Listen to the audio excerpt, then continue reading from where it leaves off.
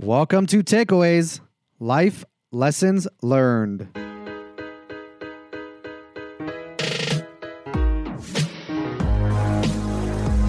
I'm your host, Hayam Mizrahi.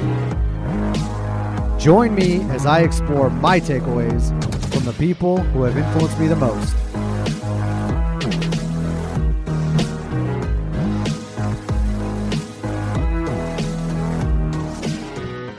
Let's get started. Hello, fans of Takeaways. Are you ready for another NAIOP Southern Nevada program recap? NAIOP is the Association for the Commercial Real Estate Development Industry. The April program covered a part of that industry that doesn't get covered much. I'm talking about office and office development. That program title was Return to Office, Current and Future. Our moderator that morning was Kyle Nagy, Director of ComCap Advisors and a NAIOP past president. We had Nick Barber, Senior Vice President with JLL. Nick is one of the most active office brokers in Las Vegas today. And we had Tom Van Betten, Vice President with Matter Real Estate Group. Matter has one of, if not the most dynamic office development under construction right now in Las Vegas. That one's called Uncommons. The program was sponsored by longtime NAIOP supporter Helix Electric. You know, their company owner that morning, Victor Fuchs, he gave a really incredible intro for the company. What happens is the breakfast sponsor gets a couple minutes up at front. Some show a video, some talk about recent things that they've done. You know, Victor's address was really special. It's brief, and we have it, so I'm going to include it in a little bit so you can hear it for yourself. Now that you heard the program intro and you know who the panelists are that I introduced, I'm going to go away. I'm going to go away because now you're going to hear the actual audio from the actual NAIOP April program. But remember, first, you're going to hear Victor, then applause, then the panelists. Enjoy. Thank you. It's quite an introduction. Some of you guys know that originally I came from Ukraine. And I was born under the control of communist Russia. You may have also noticed both countries are at war right now. When I was 14, my parents fled political and religious reasons the former Soviet Union to reunite with their family in the United States. We knew it was out of the best chance for better life. However, we couldn't take anything with us except some Russian vodka that we smuggled to sell in Europe so we can get some money. We came to U.S. with practically nothing, $800. I brought my family in Las Vegas 27 years ago. My dream was to build the best successful life for the family in the desert. And I have found more success than I ever dreamed of possible. But I didn't do it alone. I did it with all of you here. In the city, I found others who also wanted to build and follow their dreams. Many of you are here today. The relationships I have with you more important to me than any financial success. I love the country. The day I became a citizen was one of the best days of my life. I will never take it for granted, and I'm blessed. I'm blessed and belong to the greatest nation in the world. And despite all the craziness that's happening right now in the world, we all are still free here in the United States. We may never lose our freedom. Thank you, everybody.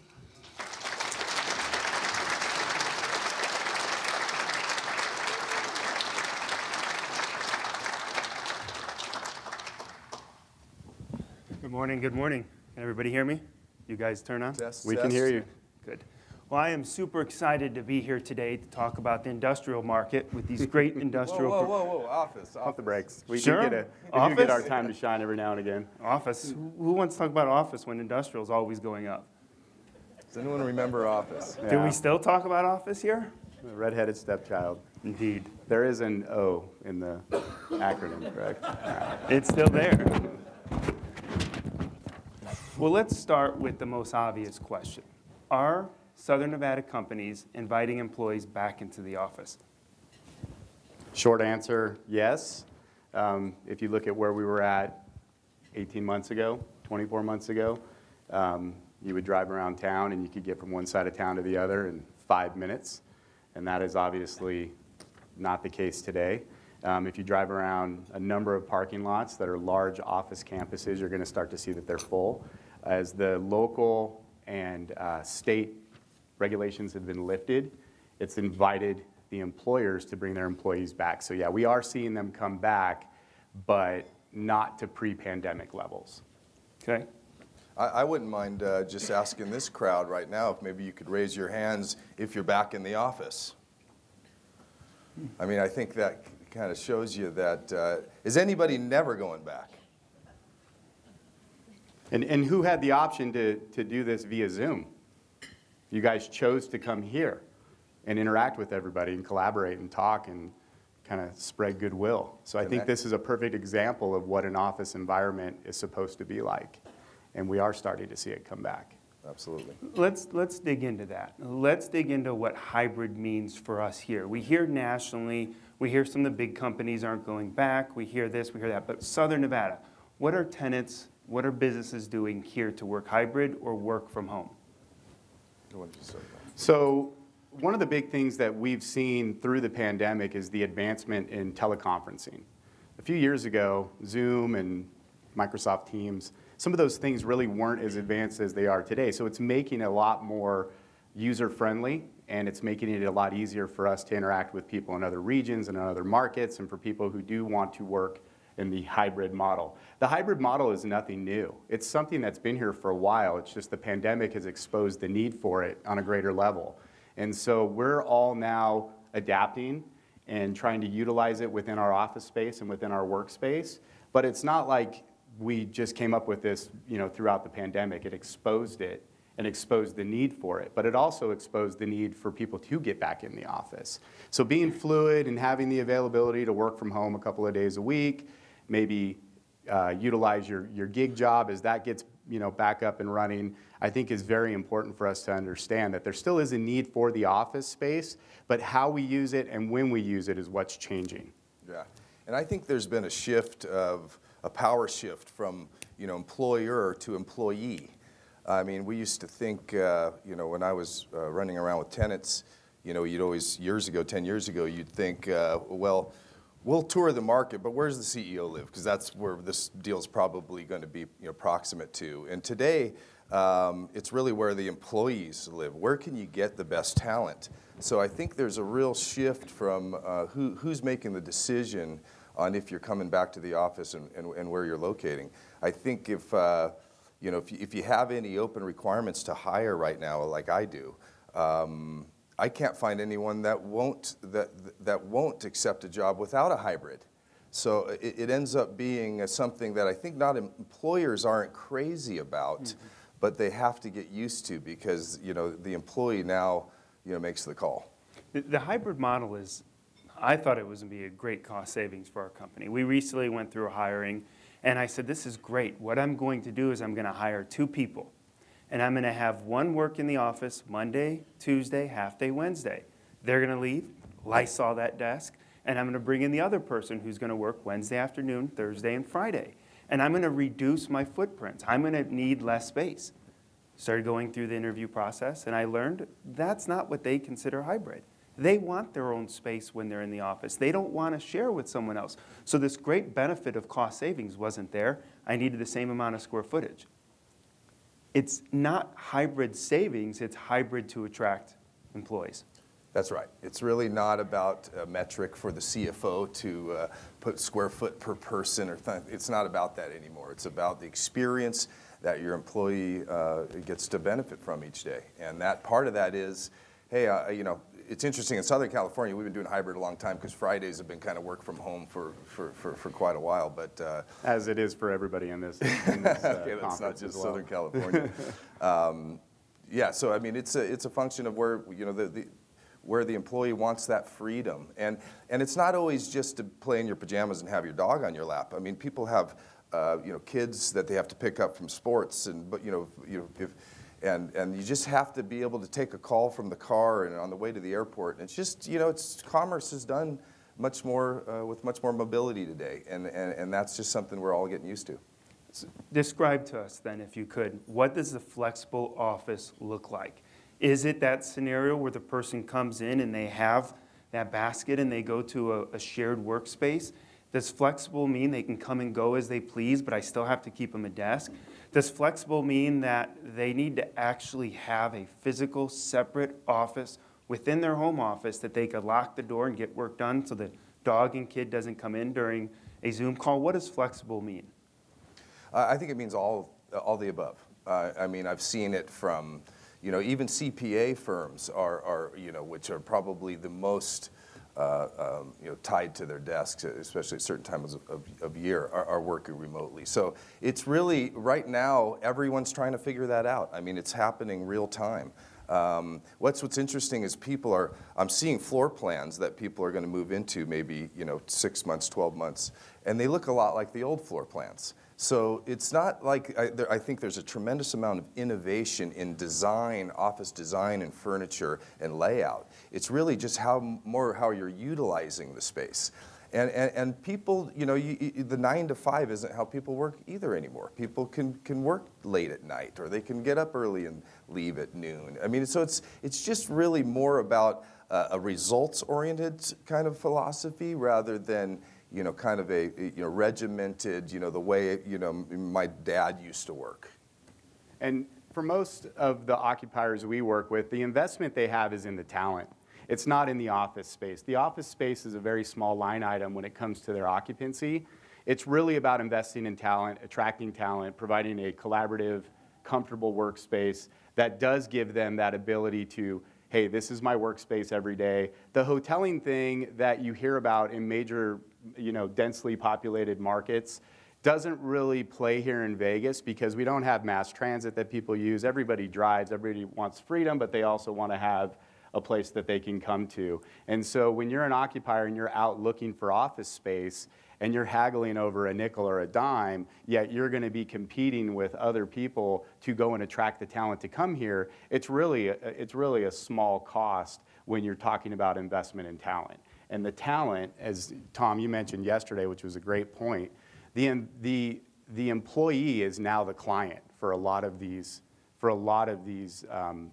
employers. And so they have to think and be, in real time, they have to think about what's important for that talent. How am I going to attract talent from San Francisco, Southern California to come here and feel the benefits of living in Las Vegas? If we're going to give them the same thing that they have in those markets that they're leaving from, then there's really no benefit to them to come here and set up shop and work in an office here in Las Vegas. And to clarify, not every business, not every company wants flexible, creative employee experience. So talk about your project, Tom, and the focus on the employee experience and why it's important for your tenants to be able to go down and grab a fancy coffee or wheatgrass shot or whatever you can get at one of your great cafes. Smoothie, yeah. Why does that matter? And for me, and we could just play the game here and pretend for a second that I'm your tenant, a lot of my clients want to come into the office and see me. They don't want to walk through a retail corridor. They don't want to park in a garage. They want to get access to me. Maybe that's a belief that I have that's not true, but talk to me how you would convince me or talk or share the employee experience and how it's going to help me hire and retain employees. Well, I think there's been an evolution. I mean, originally, Uncommons, the ethos of Uncommons was originally to help companies win the war for talent. This is really, how are you going to hire this rising star from college when your office space, has 6-foot, Dilbert cubes, because the sensibilities of today's employee have changed.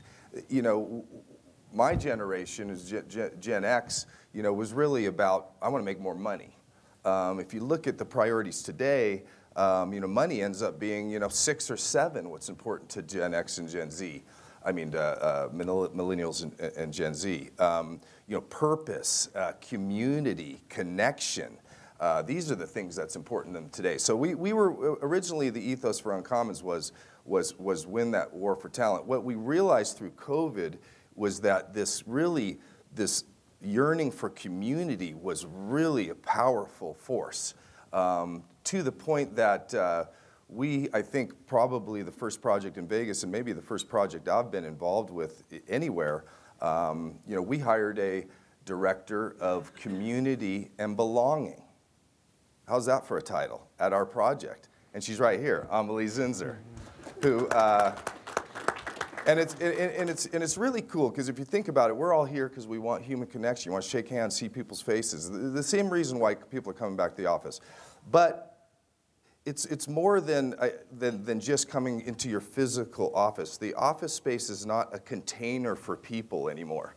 It's really a place to connect and post up, but also be able to move around. I steal a term from Gensler. I wish I came up with it, but it's the free range office. And so it's really not, when I say hybrid office, it's not really about working from home. It's really working from anywhere. Being able to take your laptop and every 45 minutes or an hour and a half, maybe go move around. There's science around that the brain does its best work when you're either standing or, if you think, or moving or maybe even slightly distracted. I mean, how many people can talk about their best ideas coming, when you're in the shower or you're on a hike or you're on a walk with your dog or something? So how do you expect these younger employees to innovate when they're sitting at their desk all day? It's just not how it's going to work in the future. So not only do you need to have your office and your house, you need to have your environment. And that might include a Starbucks or a coffee shop. But what we did at Uncommons is make that extremely convenient and walkable. And so that you can we have outdoor spaces and lobbies and coffee shops and all set up, Wi-Fi enabled, of course, to really take your laptop and move around and get some sun, get some shade, feel the breeze. I mean, just feel alive at work is really what we're solving for. If I could just challenge you a little bit on that, maybe it's not a challenge. I'm struggling with the idea, one, that these millennials, like myself, maybe not. I think you might have just missed close? it. You might be close. I Closer than you close. think. What I've learned from hiring and being around millennials is they love the community. They love going and doing yoga at lunch. They love going and doing this. And then they hear about Dan Doherty. And he's at his desk from 6 to 6, grinding like a machine. At least he used to. I don't know if he does anymore. But grinding like a machine with this smile on his face. And they're out doing their wheatgrass shots. They're out shaking hands and having a great time. And they leave and come back, and there he is. They leave and they come back, and there he is. And they start wanting to build families. And they want to get out of this density. And they want homes, and they move to suburbia. Are these projects just for this stage of growth and these high demand or these highly desirable employees? Or is this a sustainable model because we're constantly growing these individuals that want this connectivity and want this community that will later morph into suburbia? Or a 12 to 12, or 6 in the morning to 6 at night working at your desk making calls? I'll chime in on that. I mean, Dan would probably be the first one to admit that maybe he's even changed a little bit. Work-life balance is very important. It's apparent more so on the West Coast, call it west of the Rockies, because we have many outdoor activities that we want to utilize. One of my colleagues, Brad Peterson, who's here, I can't tell you how many times I catch Brad on a deal. We're talking about something and he's in the car. He is grinding, working his butt off. But we're mobile. We're a much more mobile industry now. And so I think that that's important for us to realize as people who were raised in the industry of the, Glengarry Glen Ross, right? You're in there, you're grinding, and, second place is a set of steak knives. It's like it's a hard mindset to switch, but I think we're all doing it as we start to recruit young talent. We have younger people come in. They're all hungry and they're ready and they want to know how you got to where you're at. but I also want to know what's important to them and what they're doing in their free time. Work-life balance is very important. You can get burnt out very quickly, and checking in and checking out of a boring office with the same cubes and the same taupe color scheme will make you go crazy. And we all got into whatever field of industry we're in because we have passion. We probably got into it because we wanted to make money, but the passion we have for it, money became a byproduct. And so for us to be able to, I think, learn from the younger talent and change some of the ways that we're doing business, I think is important, because being a grinder is important and it's good to show discipline, but I also think it's good to kind of learn from the Gen Z group. The Gen Z group, you know, we had a book that JLL actually wrote, which is called The Workplace That You Need. And in Gen Z, you know, the problem with Gen Z working from home is that most of them can't afford a home with an adequate office space. So they need a place to be able to go in, do a you know, a telecommunication conference, or have a, you know, an all hands meeting that isn't in the basement of their parents' house. And that's just the reality, or in the, you know, in the kitchen of their apartment that they're paying an exorbitant amount of money for. So that's what we're seeing, and that's what we're trying to adapt for, is creating the work environment that is beneficial for people like us who've been in the industry for 20 and 30 years, and then for people who are coming into the industry. And I would probably be the first one to say that I was against a lot of this woo-woo, collaborative, open hoteling type stuff, and whether or not it works for everybody is I think still yet to be seen. But we are starting to see a blend of both. In the, you know, hundreds of thousands of square feet we've designed in my portfolio, there's a little bit of new and a little bit of old. And I think that's just the way it's going to be for here on out. I want to stress a point that Tom said, and he said this last night, and we kind of help articulate it together.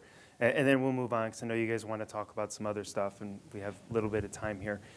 His point was, we are not designing office for the client. He said it earlier. He's designing it for hiring and retention, which is completely different from the way in which I understood office, where we would build a nice conference room with a nice screen and a nice lobby, and the client would come in and they'd, you know, think about the old banks with the vaulted ceilings to create like cathedrals and trust.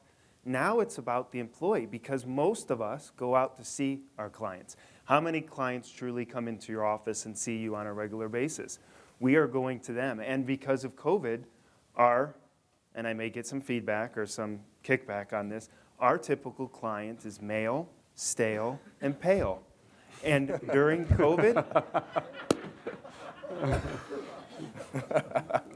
they won't invite me back, I know. During COVID, they learned how to do Zoom. They learned how to do these things. And now they don't want to get in the car because traffic's bad, or they're afraid of maybe picking something up, and they Zoom in. And we go see them. So Tom made this great point last night that they are designing office for employees, not for clients. And I never really considered that. And I didn't want that to get overlooked as we move into something else. Yeah. Are you guys good with the office of the future, ready to dig into construction, TIs, and some of the market information? Okay, great. TIs. Ooh. Pretty inexpensive these days. Landlord's going to give us a contribution. It's not going to be much. Who's coming up with the rest? How are we building out this creative space, and what does it cost? Well, at Uncommons, they have some real-time examples. You know, I'd tell you that on a first-generation space, which means that this is, you know, first time it's been occupied, you know, the landlord, and you know, biased, but I think we're generous, but I think it still ends up being about half. So if an office TI might cost today $150 all in, first generation, and the landlord's giving about 75. So this really adds up, and it impacts a lot of the parts of the transaction, especially the length.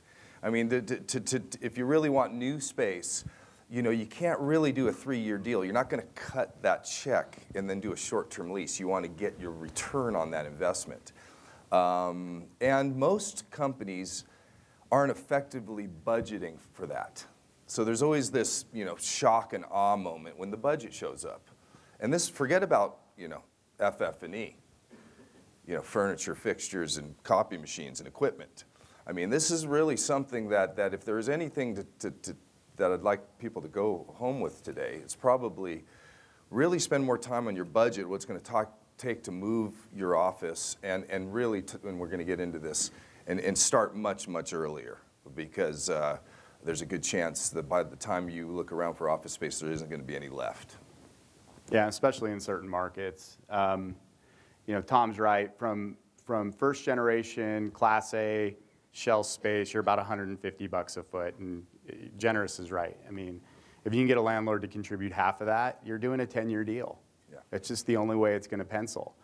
We represent a lot of national occupiers, and for the most part, they're signing 10-year deals. Yeah. They have to. They realize that. But if they're going to design a space for what they foresee as the next wave of talent that they're going to recruit, they want to be there for 10 years. Who wants to move every 5 years?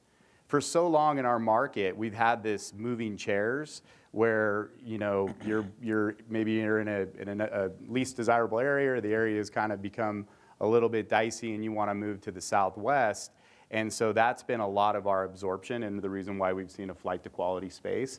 And for so long, they've been gobbling up second generation space, and TIs were low, and so they were able to get in maybe and do paint and carpet or a lighting upgrade for 3 to 5 years. And now all that space is gone. And so we're now looking at projects like Uncommons and Narrative and 1700 Pavilion Center.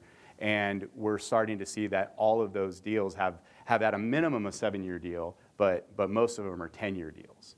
And so that really is the only way that these landlords can make it pencil. You asked a good question. From a tenant standpoint, who has the ability to write a check for $75 a foot? Most of the groups that we're working with do, because again, they realize that the investment in the space is a very small cost when they are trying to attract the best talent. So the lesson, if I'm hearing you correctly, is as an owner and as a tenant, I need to think 12 months in advance, which is new for the Las Vegas model. Let's call it what it is for all of us that own businesses here. We're not thinking 12 and 18 months in advance. What's this Vegas? I could find a second generation space anywhere. I can get a building. A landlord's going to love to have me. I'm going to worry about it 6 months out because I'm busy. You're telling me I need to think 12 months in advance, start saving for TIs. I'd say 2 years. 2 years. 2 years in advance, start saving for TIs, and then pick a location that I'm going to love for 10 years? I know. It kind of directly contrasts the flexibility that people, who knows what their company is going to be in 10 years? I mean, it's never been so ever-changing the way people work and how companies grow and acquisitions and dispositions. I mean, it's hard to make a 10-year commitment, and unfortunately, that's just the disconnect in commercial real estate. However, there is solutions coming, and that was first showed up with co-working. And WeWork, where you had flexible, you could sign shorter-term leases, and you could actually take not just one office, you could take a big chunk of WeWork space and and be able to do a 90-day deal or a 3-year deal or whatever it might be. And now there's a whole nother force coming into office, and that's called flexible office, not to be confused with co-working. So co-working is more small offices and short-term leases. Flexible office is the landlord puts in the entire $150, and except for maybe the tenant furnishes it. Sometimes the landlord furnishes, and I'll do a 1-year deal with you. Or I'll do a 2-year deal or a 3-year deal, but you're paying $5 a foot instead of $3. Right. And so there's a cost to flexibility, and I'm telling you that most tenants have no idea for that calculus to try to talk to the CFO of paying 5 instead of 3. And so there's this kind of challenge from the CFO to maybe the operational side of the business, which is looking at more flexibility.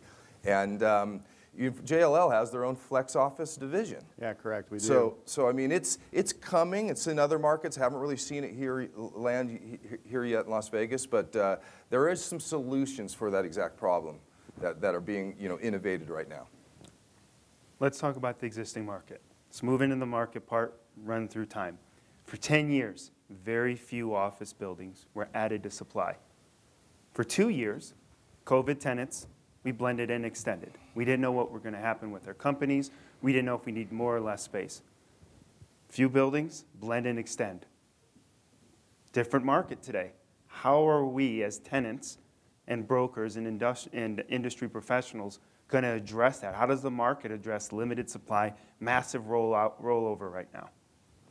So from the rollover standpoint, we did a lot of kick the can deals during COVID.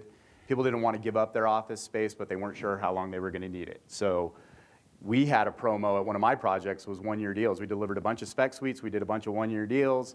We leased them all up, and now all those deals are coming to expiration. Mm-hmm. Most of those tenants are having record profits in their business because they've adapted to the hybrid model, because they've been able to reach and touch more clients. And obviously with I don't want to say a 2-year pause, but basically a year pause, and then there was all this pent-up demand, and so we've seen these record profits, and a lot of the tenants are realizing, hey, I need this space. And so what we're doing is going back to them now and saying, okay, those deals are now gone. We're going to do a 3-year deal. When it comes to a tenant that's out looking, maybe they've outgrown their space or their space needs to be relocated for them to be able to retain talent or get closer to their employee pool, they're finding that more and more, literally day by day, the options are becoming limited for especially within the Southwest. I don't want to paint this picture like the entire market is just absolutely crushing it, because there are a couple of pockets that I think are kind of acting as a trolley. But I think the areas that are doing well are really driving the rest of the market to start to see some good absorption. And so it's really a unique time right now with demand. Demand is up. Yes. Costs are up. TIs are up. Do existing Land is up. Land is up. Do existing buildings have a cost advantage attracting new tenants than the new stuff that's coming out of the ground today?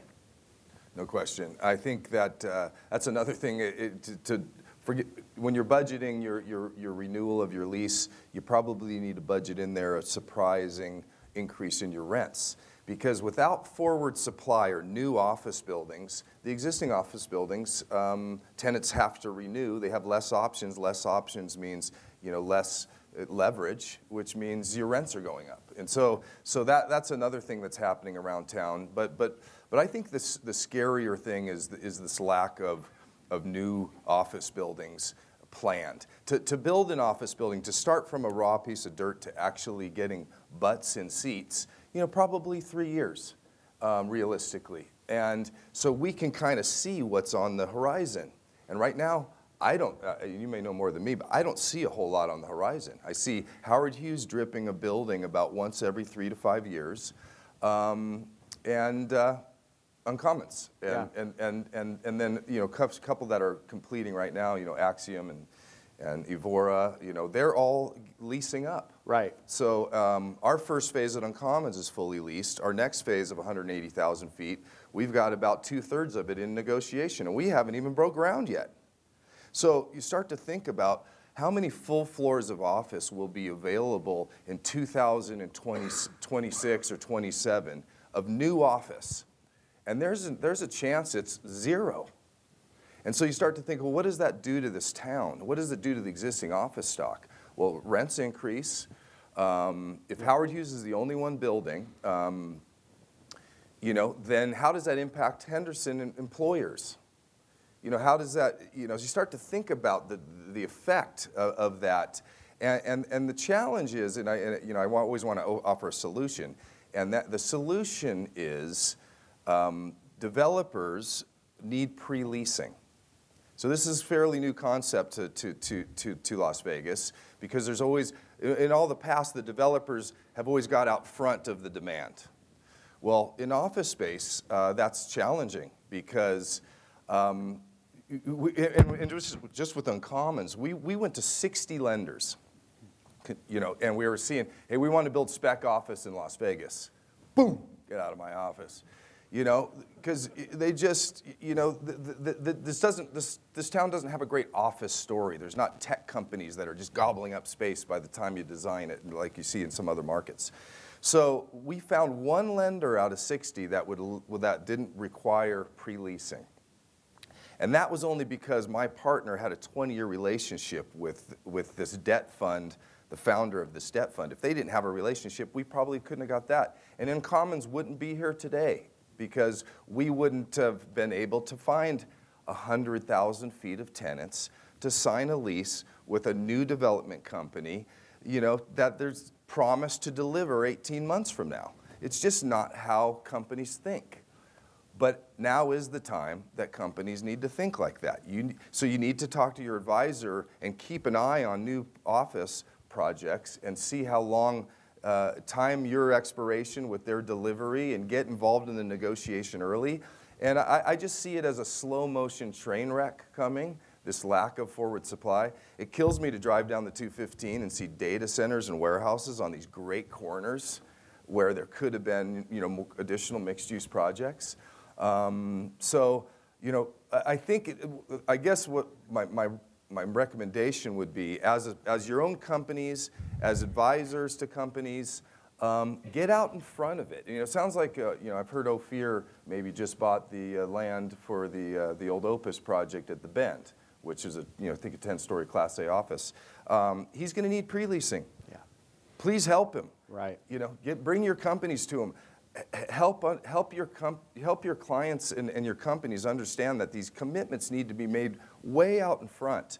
Because if we can't get pre-leasing, and that means signing a lease before you know it's going to be delivered. There's ways to monitor the risk, the delivery risk, but it's a commitment, you know, that's pushed back, to your point, from 6 months to 2 years, and that's new. That's a new way of thinking. Yeah, it's a new concept for our market. In this town. Yeah. Tom, I'm going to have to correct you.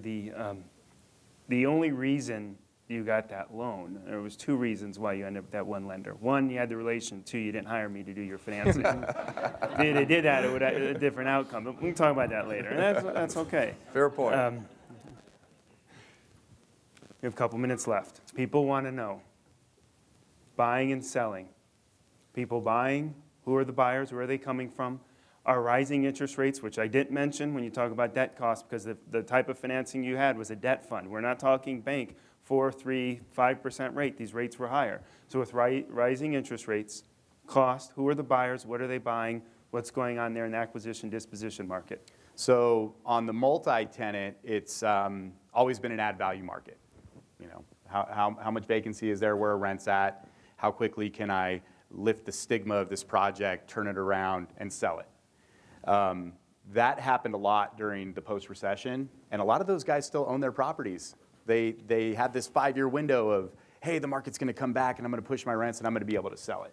And they still own those assets. The problem now is that a lot of them want to get out of it, and they don't have very many options to put that money into if they sell. With the cap rates for industrial and multifamily being what they are, office is still pretty inviting. So what we're seeing on the multi-tenant side with a couple of the listings that I have is generational owners who want to buy now, and they want to create a footprint here, similar to what Ophir has done and what Brook Hollow has done, where they're essentially buying multiple properties, and they're going to begin self-managing, and they're going to essentially bring in an operator who's going to help them recognize the benefits of those properties and bring down some of those cost savings of using third-party management and third-party operators. On the single-tenant net leased investments, most of those are exchange buyers. They're selling properties out of California, and they essentially want to buy a coupon.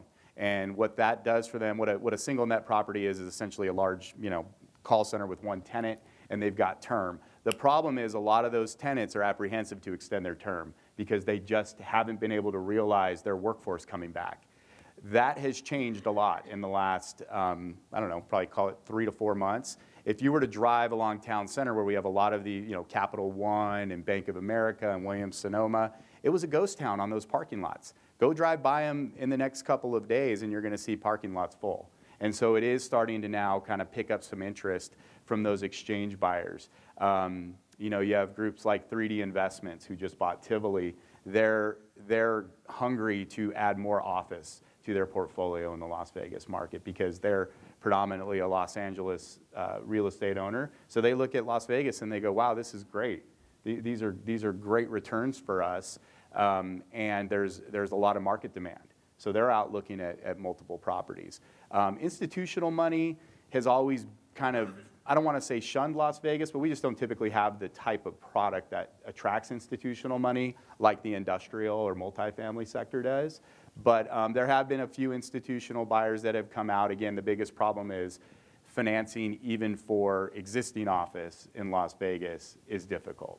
It's difficult. When you go talk to the lenders, they look at you and they go, really? Office, Las Vegas? Like, give me the story. And that's when they call us, or they'll call, a property management firm, and they can actually hear what is actually going on here. It's a combination of a couple factors. Number one, the leases tend to be shorter. Our office leases here are shorter than they are in other markets because the commitment's not there. And the quality of tenant is not a corporate or large company. It tends to be mom and pop like us.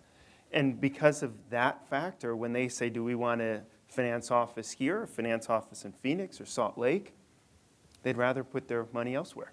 That's true, and it has been true in the past, but again, I think that's a paradigm shift that we're going to see over the next 12 to 18 months. We're going to see some significant trades in the office.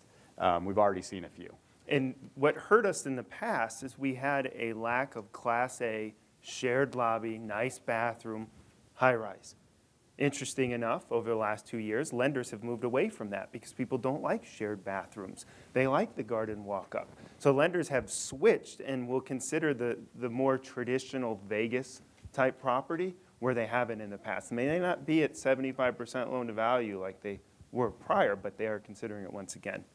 And I just want to add that we talk to a lot of capital partners, and all they want to talk about is multifamily and industrial. I mean, that's... So it's almost like office is pushing a rock uphill with the capital markets. And so, it's like Bill Pauls told me a long time ago, I like to go where the capital wants to go. And it's a much easier path. Oh, that's changing a little bit, because when you buy an industrial building at 3.5 cap and the 10-year treasury, right. and you're all in rates closer to 5% today, it's not really great return when That's you're right. paying 3.5 or 4 for multifamily and financing at 5. Hasn't cooled off yet. 9 o'clock on the dot. I have to honor the schedule. Dan, there are some questions out there? There are, Kyle. Do you have another question you want to ask, or is there one you're leaving on the table? No? I have more, but I'd want to include Well, you can interject anytime you want. We see Howard Hughes is doing some first-floor retail. Any of these questions could be answered by any one of you. Where do you see that going forward in office buildings, first-floor retail? Well, let's define that a little further. I think that it's imperative, but it's not retail. It's food and beverage. Yeah. So retail could be anything, but really the best office buildings and the highest rents are coming from, activated office lobbies. That means you come down and you whether it's a coffee shop or a restaurant. For instance, on Commons we have a sports bar in the ground floor of our second office building. And that allows you to kind of just really, the energy it creates as you approach your workplace, and the people coming and going is really what people are looking for today. What is a mandatory amenity for a Class A office building today? Coffee, Mandatory what? mandatory amenity. Like, what would be considered Yeah. mandatory? Well, it's interesting. It's again back to the generational thing. You talk to. I have a teammate that's 25 years old. Won't go to Starbucks. She's like, that's corporate. I want Blue Bottle coffee or one of the local roasteries or something. So I think it's not only coffee. It's got to be curated coffee, and that's an important part of that. But also the other side of the day, and that is kind of a happy hour opportunity, place to actually have a drink or have an appetizer and actually spend some time with your friends and your clients on premise. Tom, that brings me back to when you were 25 years old at Stewart Mixer. On Fridays, they would bring keg beer and sandwiches. Was that a part of the amenity package that got you there? I did a little poll myself, by the way, of who I thought was there drinking beer out of a cup with you out of a keg. And I have like 3 people in the audience. I have Brad over there in the corner. I have Dan Doherty for sure, Bruce Fulmer, and I think maybe Ed Vance. I'm not sure. But if anyone else, you can raise their hand. We were way ahead of the game then, But yeah, free beer was a big reason that I went over to that small firm. That's true. Kyle mentioned earlier about having younger people in his office literally with him and how much both sides learned. And the question is, how do you think the next generation is going to be challenged because of not sharing so much time with senior people 8 hours a day in the same office with real collaboration? The case in point for me, we actually hired a junior. She had to leave to go do a tour, so I'm teaching her well. I never had to learn how to train somebody, especially somebody who's 20 years younger. And it's really more about what you do with the time that you have. Her sitting by me or looking over my shoulder as I'm working for 8 hours is going to drive her up the wall. The way I do things and the way that my partner does things and the way that she sees other brokers that are in the industry do things are all examples that she can learn from. But having her gives us a fresh perspective on maybe some things that we're not seeing that maybe we need to get out of our own way on. And so I do think that there's a really good benefit from us being able to work with the younger generation and see what's really important to them. It's important to adapt and evolve and do your best to try to understand the philosophy of each person who you're working with and how it can make you a better person. Because if you're not, and you're just going to be that old curmudgeon, you're going to have a hard time getting anybody who's worth anything to come work with you. And I think I just think of my own, reflecting back on my own 20s of beer, drinking beer, but I think about what I learned about overhearing other things in the office and the whole coffee, the water cooler talk. I can't only imagine the detriment that COVID has had on some of these recent college grads that have been having to work from Zoom and not really be able to hear the holistic kind of conversations going on within the office. I think that's one of the biggest reasons that the younger generation wants to get back in the office. Have the flexibility, but have the human connection for the professional development. Back to their priorities, that the Gen Z and millennials, professional development's one of the top ones. And if you can't provide that, they're going to probably leave. And that's another thing that is a real epidemic right now, is people that, we all hear about the great resignation or the great realization or the great reflection, whatever it is. People aren't going to, these employees, on average stick around for a couple of years now. So you really got to create that professional development environment within your office or you're going to have a lot of turnover. It seems like talent's got a lot of leverage these days. Hey, Dan, Yes. we had an interesting conversation in our office with one of our up-and-coming employees, and the conversation was around opportunity, not pay, not work, not time. It was strictly what opportunities and how quickly can I get into them.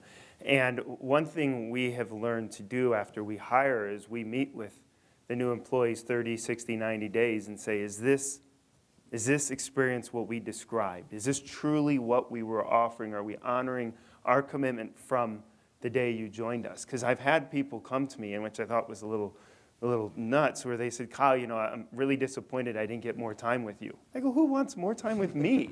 Why would you want that? You got all these better people in the office. And we've had people leave because they thought that I would sit with them on a regular basis and go, this is a cap rate. This is how we arrive at a cap rate. This is Class A. This is Class B. And they wanted that little more interaction. And the employees who said that, we ended up losing. Now, it was a good thing for both parties, looking back, but it was interesting that one of the reasons they had less time with me. It's a great example of how the relationship of the employer and the employee has changed.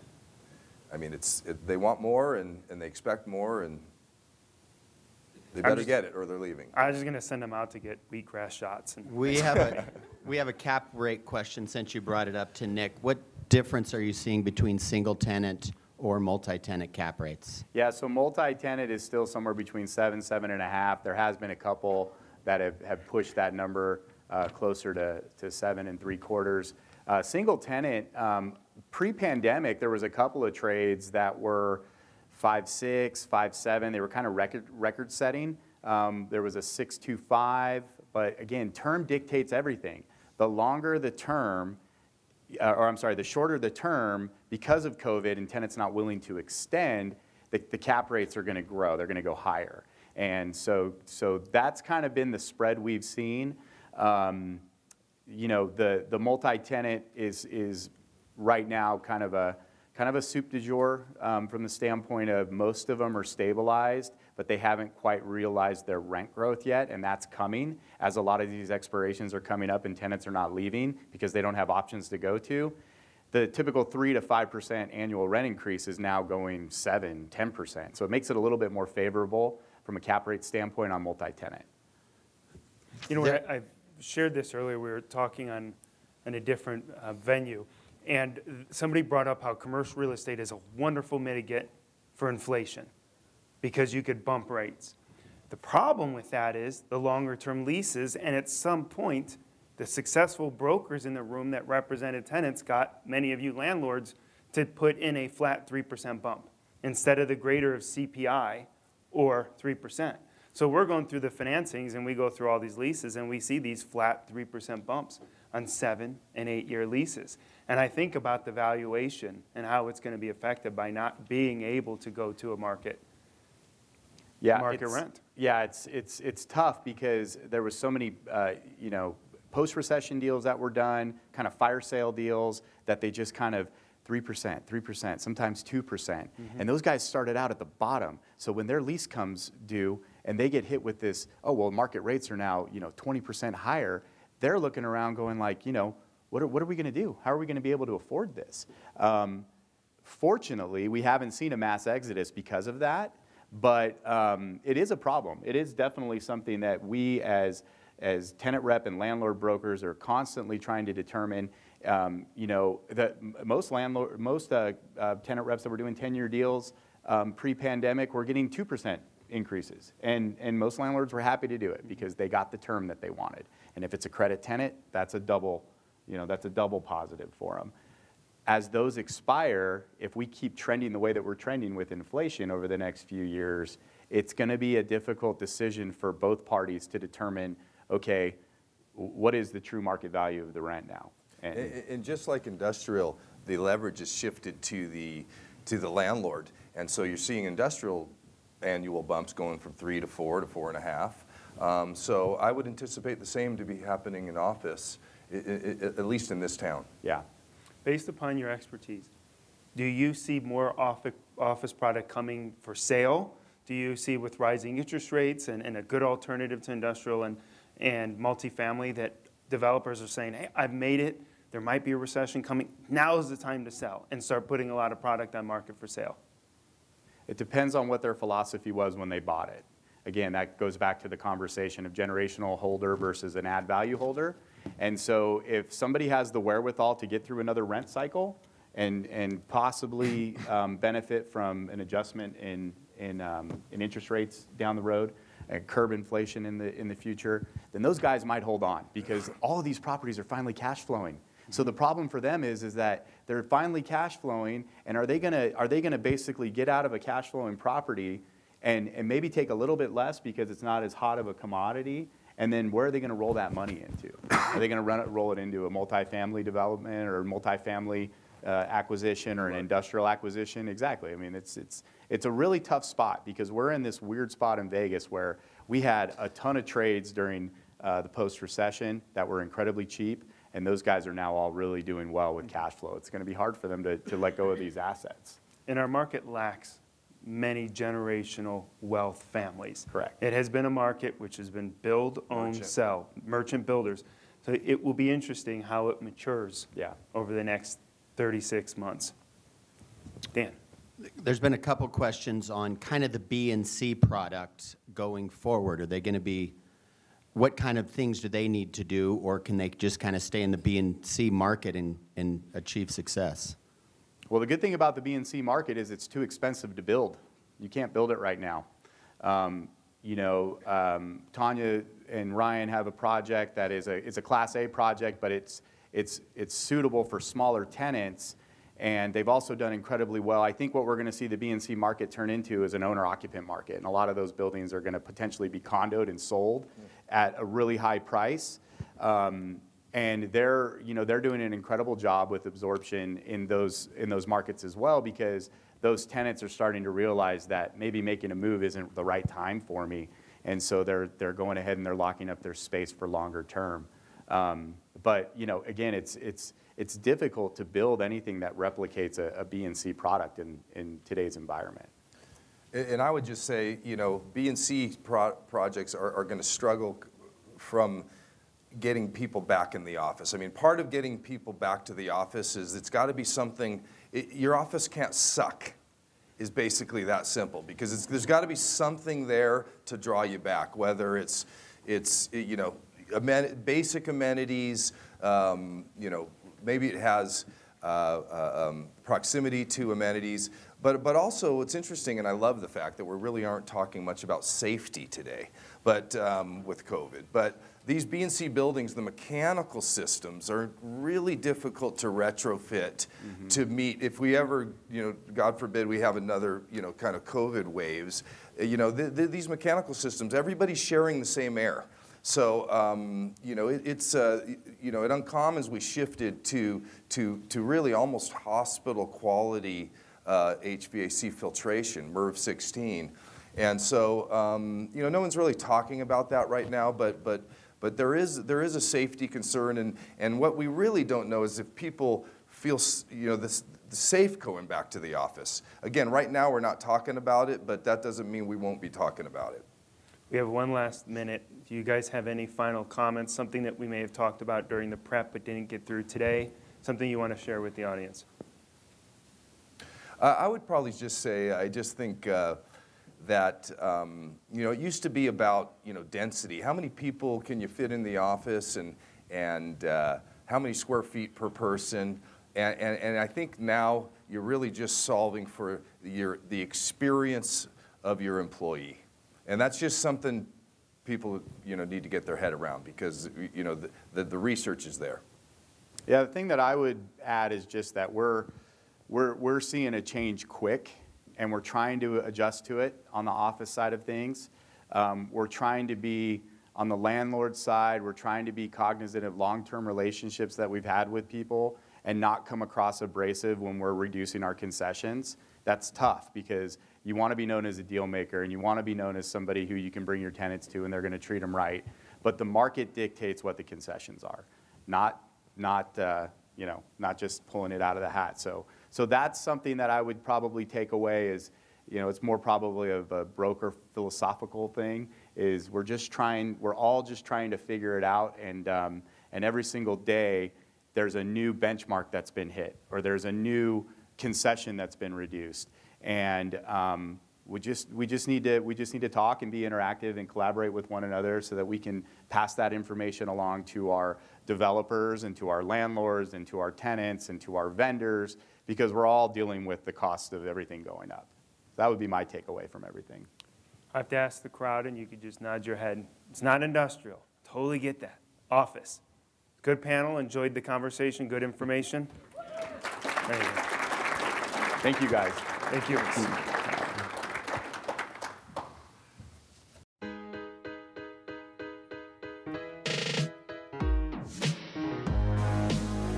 Thank you for listening. I can't tell you how much I appreciate it. Takeaways Podcast is about sharing and paying it forward. If you like this show, please make sure to subscribe on Apple Podcasts or wherever you get your podcast and leave us a review. It really goes a long way. And if you really like the show, please share Takeaways with a friend. Thank you, and tune in next time.